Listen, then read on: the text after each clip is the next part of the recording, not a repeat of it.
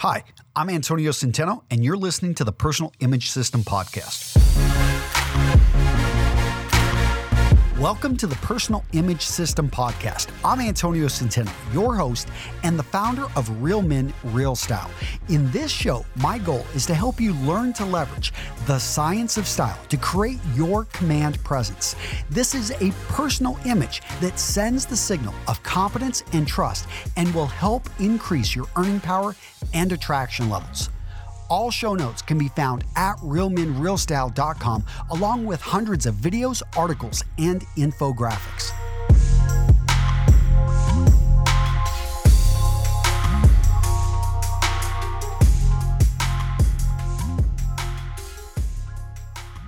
Ten pieces of advice I would give my younger self. All right, guys. So if you go on my YouTube channel, you're going to find that I do have a video on this. But in today's podcast, I'm going to go into a lot more detail. I'm going to give a few more specific examples about each of the points that I get into.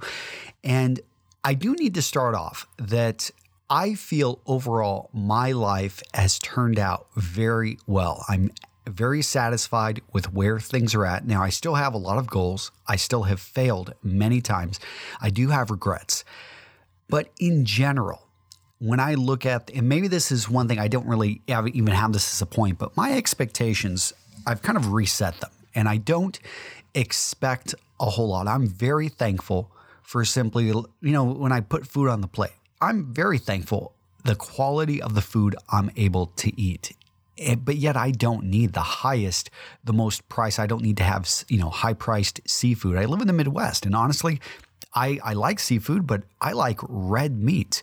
And luckily, I'm in an area where it's easily accessible. We've got a lot of grass. Just everything is organic. My neighbors are farmers, so it's. I find that I enjoy those little things. For me, just having my daughter Katya, she's about to turn 2, and she just loves to lay on my chest. And I just lay down on the carpet, and she'll just lay on my chest for a few minutes. Sometimes she'll even, fall asleep. I just love watching her. So I've really come to reset the expectations. And I've done some pretty amazing things. I've flown jet aircraft when I was in the Marine Corps.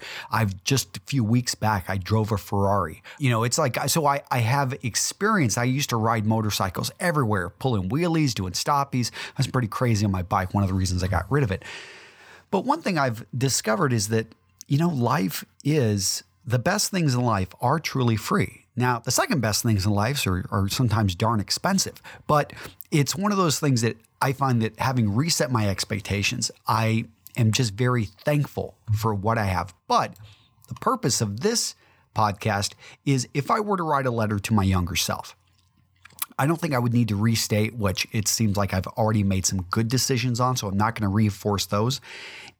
But I am going to hit on things that I feel I could have done better. And these are my own. So this is not so general. This is more of a personal letter to me of areas that I knew, and looking back on my life, especially the last 25 years, that I know I could have improved upon. And I would encourage myself, probably starting at age 15, to start taking a lot of this a lot more seriously. All right, you ready for it? Let's get into number 1. Pursue your dreams, Antonio, not somebody else's. So I remember I used to want it, whenever people would ask me what I wanted to be, the first thing I remember saying is I wanted to be a paleontologist. And when you're in second grade or third grade and you're telling people this, they kind of look at you kind of weird because many people didn't even know what that was. And I just like dinosaurs, and I like dinosaur books. I remember reading about paleontology, and I liked Indiana Jones. And I thought he was a paleontologist, or at least it seemed like he was going off into the jungle. So I kind of mixed archaeology with paleontology. And I was the kind of kid, in like 5th grade, 6th grade, I'm getting science news delivered to my house. Really, I'm reading scientific papers. I don't know. I just found that being a dork there, I was really strong, and that I enjoyed succeeding academically.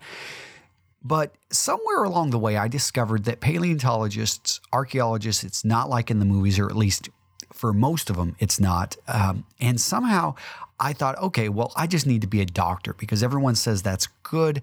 And I ended up going off to college thinking that I needed to be a doctor. And that wasn't my dream. That was somebody else's. That was something I think that whenever I started saying that, I found that, oh, that's a great profession. You'd make a great doctor because you're so strong in science and mathematics and all this other stuff. But when it came down to it, I was never really, that dedicated to that dream. And it's funny, when I went through the organic chems in college, which are, I think, make or break a lot of doctors, and I discovered I didn't like it. I really, if this is what it is, I was not attached. So by following somebody else's dream and not following mine, I didn't have the strength to get through some of the tough spots. And it's funny, it happened to me again. I went and joined the Marine Corps right out. It's funny, it's about the time I decided that I wasn't going to be a doctor. I didn't know what I was going to do after my undergrad. So I ran into a Marine recruiter, and I knew I'd always had an affinity for the military. My brother was an enlisted Marine. My father was in the Army. He was enlisted as well over in Vietnam, picked up the, the Bronze Star. Basically, he's got a great story with it. And I remember reading the award. He's never told me about it. We never really talked about it, but I've gone through, some of his paperwork on that. So I have an idea of what happened based off of the company report. But joining the military was a dream. But whenever I joined the military, I was talked into by the OSU recruiter, and this isn't bad, but he was like, hey, start off as a pilot. You can always go down to anything else, but go aviation. That's like, everyone wants to be a jet pilot. Who doesn't want to fly, an F-18, or who doesn't want to fly a Harrier jet or a Cobra attack helicopter? And I was like, sure, that sounds good to me. So I went down that path. And lo and behold, because I wasn't pursuing my dream, I really never had a deep desire to be an aviator. I liked the mentality. It was fun, but it did end whenever I was NPQ'd. Basically, I was not physically qualified. I blew my sinuses out in a T-34 in Corpus Christi, Texas, the Naval Air Station there, which is the secondary school you go to. I made it through Pensacola when you do a lot of the entry-level stuff and, like swimming, going through a lot of the physical stuff, the dunkers. So I got to experience a lot, but I never made it to my out of the training program. And then I went to the infantry, and that, I'd have to say that definitely putting myself in that environment, but not pursuing my true dreams, I think, was hard. And what's funny is you don't have to stick to the dreams of a 15-year-old. You don't have to stick to the dreams of an 18 or 22-year-old.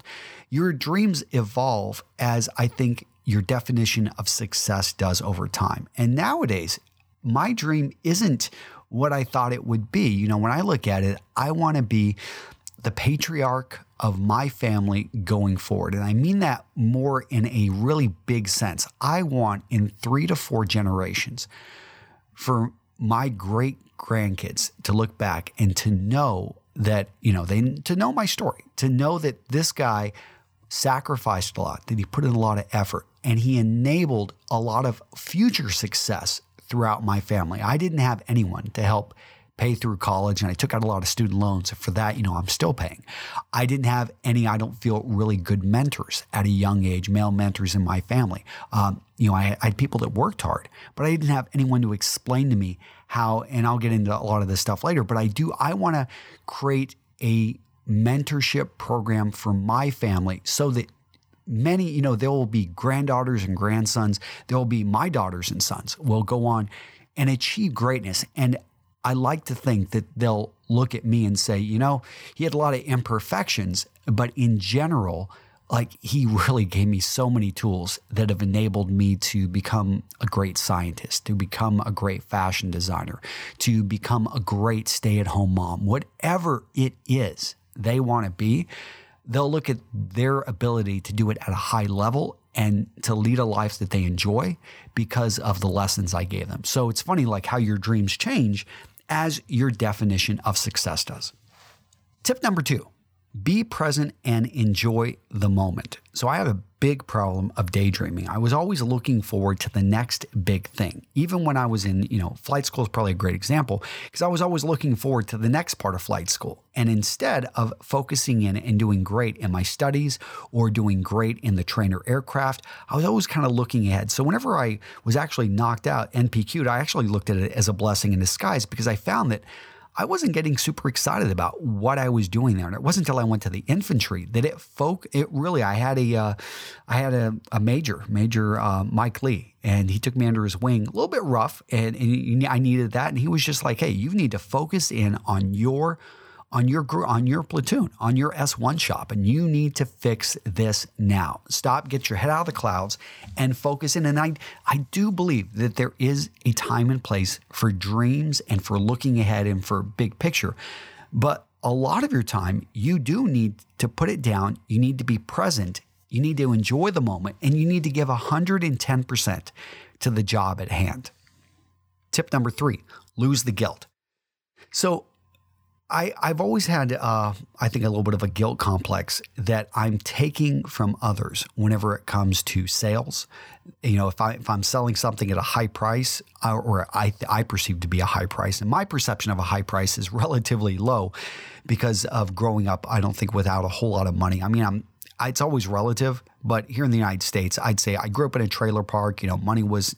People said they never had money, but I view it as, we had money for liquor and cigarettes. But, that's a whole nother subject. The point is I always felt that I didn't have money for things. So it kind of blew my mind that I could actually be selling suits for $600 or $1,000 or $1,500 when I first started my company, a tailored suit, which was my first business. And now sometimes it's hard to because I'm not really my target market. I'm not my target customer. I know this material, but people come in and they want to purchase my courses. And these are electronic courses, which when you think about it, they're just pixels. So my cost of goods is relatively low, but I'll sell these at $100, $200, $500, $1,000. And I'm very happy that I was able to set up systems, but a big thing that helped me out is realizing that I need to lose the guilt when it comes to this. Life isn't a zero-sum game. If I sell someone a course, and yes, it costs $1,000, that may seem like an incredible amount of money to someone that makes $2,000 a month. But if this guy's able to take that information and he takes it very seriously, and when you realize that actually going to college is a lot more expensive, but if this can augment his MBA or his engineering degree and then help him get a job that pays him $10,000 a month, that was a pretty darn good investment. And I think once I started seeing the value in which I brought to the table and that life isn't a zero-sum game, that we can create value, and to start, I just stopped, you have to ignore what a lot of people think, and you've got to lose the guilt and realize that you are worth it. Many of the things that you're going to create are well worth it, especially if the market is willing to pay for it. And so just lose that guilt. Tip number 4, paying myself first. And I'm talking here about systemizing self-improvement. So I've had ups and downs in life, and a lot of people say life is a marathon. I would say it's more like a series of sprints, because and I didn't always use my downtime very well. When I was in college, I'd have to admit I was a party animal. I definitely improved my social skills, but I did not systemize that at all. It was more about just drinking, going out with my buddies, doing stupid things, having, not remembering half of it. So looking at that, I really wish I would have systemized my self-investment. And so I wish I would have spent more time building relationships in my undergrad, not just with professors, but with some of the amazing students.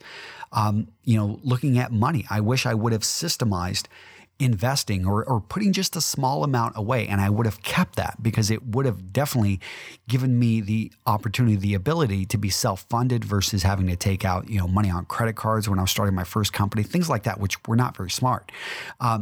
Also, the self-investment of exercise and actually taking care of your body, not just exercise, but eating correctly. It wasn't until I probably got, I was married, and my wife actually brought it to my attention that I was a horrible eater. And there's a reason why I was really skinny. It's because I wasn't eating actually the right food. And since, she's helped me see the light there, it's something that I noticed that my body, even sometimes I remember a year without running or exercising as much. And my body actually stayed in great shape because our diet was very solid. Now that I've brought that back, I actually feel like I've got probably the best body I've ever had in my entire life at the age of 40, and able to do that because I'm investing. I try to invest a little bit every day in the exercise and definitely in the way that we feed ourselves. Finally, the self-investment and paying myself first when it comes to my family and friends.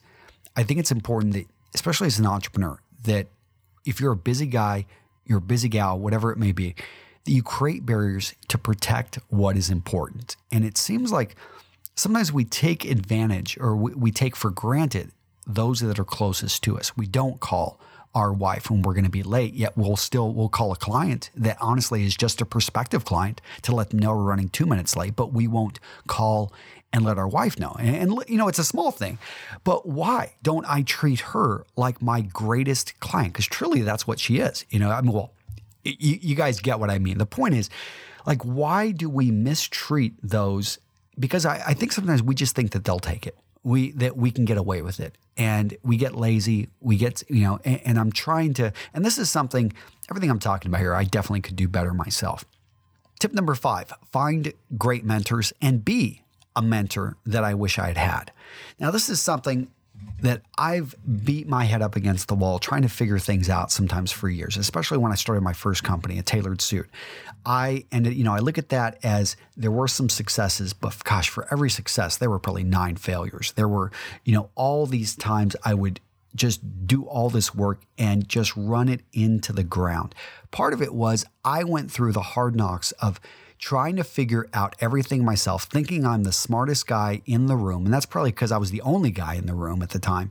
And just really, not having anyone to guide me through. If somebody could have showed me that it would have been worth it to create a system to reduce error when we're designing out clothing, that would have saved me thousands and thousands of dollars in not having to redo suits because we were doing a lot of things by hand. And when you're doing that on a suit, and if you make one measurement error or enter one thing incorrectly, all of a sudden you've got it so that you're building a suit, which just is not, If I could have had somebody.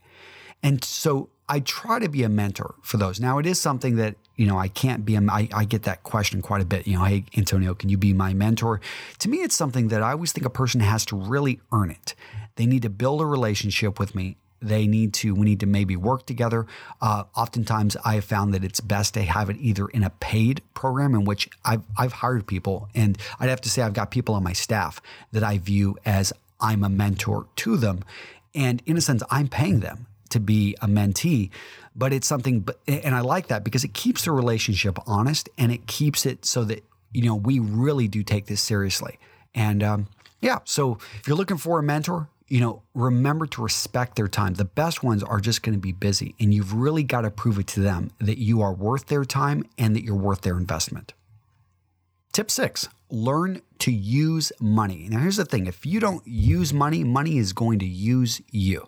And there's all those sayings out there. And I grew up believing that money can't buy happiness. And to this day, I do believe that money isn't going to buy me happiness. However, poverty isn't going to buy me happiness either. It's like, it's not the flip of the side of the coin that if you're poor, you're therefore happy. No, like you can be miserable in both. But knowing how to use money as a tool, knowing how to make it, knowing what to do with it, and understanding that it's simply a tool like fire. And yes, you can burn yourself, but you can also keep yourself warm and you can also cook your food with it. So, understanding that money is simply that tool, I think is something I wish I would have learned earlier because I would have avoided that 20% interest rate on my first truck. Yes, I think I paid something close to that. I mean, I just got ripped off. I didn't know interest rates were. I was a biology guy. I was a science guy. I wasn't a finance person. I didn't know how to negotiate. I didn't realize that, those little interest rate things do matter. I was just happy to get into a truck and things like that. If I could pay attention more to that when I'm taking out student loans, realizing that you will have to pay this back and that nothing, short of death can get you out of student loans here in the United States. So to understand that money is something that is a tool, and to treat it as you treat a sharp knife, that it can really hurt you, but it can also do amazing things. So I think that, learning that at an early age, and I actually work with my kids to explain them money. They understand. I have a pretty good picture. I'm now working with them because this is something that takes a while for someone to really realize how hard it is to actually make a dollar. But learn to use money as the tool that it is. Tip number 7, relationships. Surround myself with amazing people and value those that love you. So I've done a pretty good job of this, although I have let people into my sphere. Sometimes you don't even mean to, that really don't value your time, that waste. And sometimes you let people in and they go a different route than you do, and you realize that the relationship really has gone in different ways. I think what you have to do here is definitely you've got to go out there and seek people who are ahead of you. And whether it may be relationships, it may be business, it just may be life. If you want to have a great marriage, then wouldn't it be smart to surround yourself, if you're a man, with maybe 3 or 4 other guys who have been married for 20 to 30 years and, have happy children and all this stuff, like where you want to be, so that you can ask them some of the questions, which maybe your single friends or maybe the guys that are just married like you just aren't going to know. It's simply being able to almost see the future and to realize that we are very much alike. And be careful of toxic people. That's one of the things. I've had a few in my life, and it's always tough when you've got to cut that out, especially if they are someone that, that's family, or they've someone you knew at an earlier time and they've just continued to go down a path. And I'm not saying that you need to ignore people, but you've got to set the boundaries, because kind of like a bad apple in a bunch, or, in a bag or a barrel, it's one of those things. It can spread and it can affect. If you find that you've got someone who has anger issues and they're taking up a lot of your time, or that they are exploding out on you and it's affecting how you're acting with your kids, you seriously do. I'm not going to say, in that case, I'm going to say, yeah, I would cut off that relationship, because the relationship with my kids and with my wife is a lot more valuable than with somebody that, in a sense, won't face the reality that they have an anger issue and it's affecting those around them. Tip number 8, I would tell myself that I'm responsible and I have the power to change my situation. Let me say that again. I'm responsible for my own situation and I have the power to change it. And there's 2 tips to that. So it's kind of scary for a lot of people to accept full responsibility for where they're at in life, because it's so nice and so easy to blame it on the government, to blame it on our community, to blame it on our wife, to blame it on our kids. And I definitely have done that, where, I'm filming a video. I used to film quite a bit in the basement of my house, and we would when you got kids on the floor above you, or you got pipes, all of a sudden people are, flushing toilets and stuff like that going all around you. And you just I would get frustrated, because I'd be like, oh man, I was just filming a great video. I've got to go in and redo this. I remember one time I exploded I went up and I yelled at my son, and I still remember this. And I actually, I threw something across the room, and I was just like, why can't you keep quiet? And I'm sure I can never take that back. And to this day, I still feel guilty about that, because it wasn't about him. He was just up doing his thing, running around, being a kid, eating breakfast. But I needed to realize, it's my responsibility to look at the situation and to realize this is not a good situation. And what I did is I got myself an office that was about 3/4 of a mile from my house, but I realized that I needed that outside area. I needed that place of quiet where I could go, focus in, and get the job done. So because I realized I had the power to change the situation, I did change the situation. Now, it wasn't necessarily easy, because it was, it did cost me an extra over $1,000 a month to have that office. It did require work to set up that office. But once it was done, my level of productivity went up. And so when you look around and if you're not happy with your situation, realize, okay, it's, I'm actually responsible for the current situation, and then I can change it. Tip number 9, read the classics. In fact, in general, just become a better reader, be a voracious reader. And it doesn't have to just be reading, it can be audiobooks as well. And I think the value of reading those classic books, or books that have historically done well, is that it protects you from stupid advice. Because I can tell you that there's a lot of stupid advice out there. If you follow the news, you start to realize that their job is just to get you to pay attention, to click.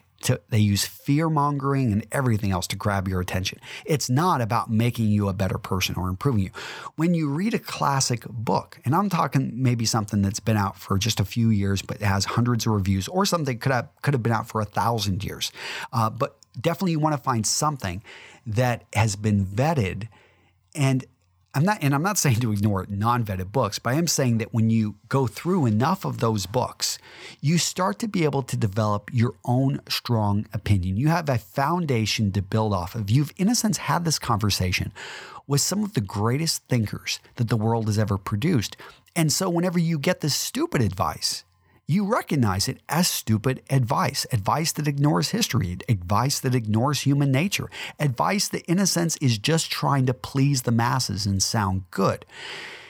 And then occasionally you can recognize great advice. And when you recognize somebody that is consistently giving you great advice, you realize, hey, I've either found a peer or I found a mentor, and you decide to get closer with that individual. But it all starts with you building that foundation and becoming a voracious reader. Tip number 10, start now. So what is that? They say it's a Chinese proverb. I don't know where it comes out of, but I love it. The fact that the best time to plant a tree was 20 years ago. The second best time is now. And I do agree that you just need to get started. It's funny, I look at my YouTube channel, and me and Aaron, we talk about this. I watched him go from 1 million views to 4 million views. And the entire time I was thinking, gosh, I need to start my channel. I need to do it. And it wasn't until he was probably over 5 to 6 million views that I said, okay, I am going to start my channel. And that, I don't know, it was a year, 2 years that I watched him grow and get bigger. And if I would have started my channel at the time when I first thought about starting it and realized I could put something out there, I would easily be 2 to 3 times the size, because I did miss out on some time opportunity. When YouTube, there was even less competition, and there was a chance I could have been given more favorable preference. As it is, I was able to get in at a time as YouTube was growing. I know now it's even harder to get in on that platform. There's now a lot more competition. Still not an impossible amount of competition. I've watched one channel similar to mine, guys over at Teaching Men's Fashion, in the last year just explode. But it is something that I do find that taking action cures a lot of ills. Simply just getting out there, even if you go in the wrong direction. The thing is you're taking action so you can step and turn around and start going in the right direction. But if you're not taking action, you're not going anywhere. All right, guys, if you enjoyed this, definitely go check out the show notes at realmenrealstyle.com/episode 34. Thank you for listening to the Personal Image System podcast. If you would like more information on men's style, business communication, and grooming, go check out realmenrealstyle.com. There, you're going to find my free ebooks and our premium courses to help you take action on the information that will improve your life. I'm Antonio Centeno, and until next time, stay stylish.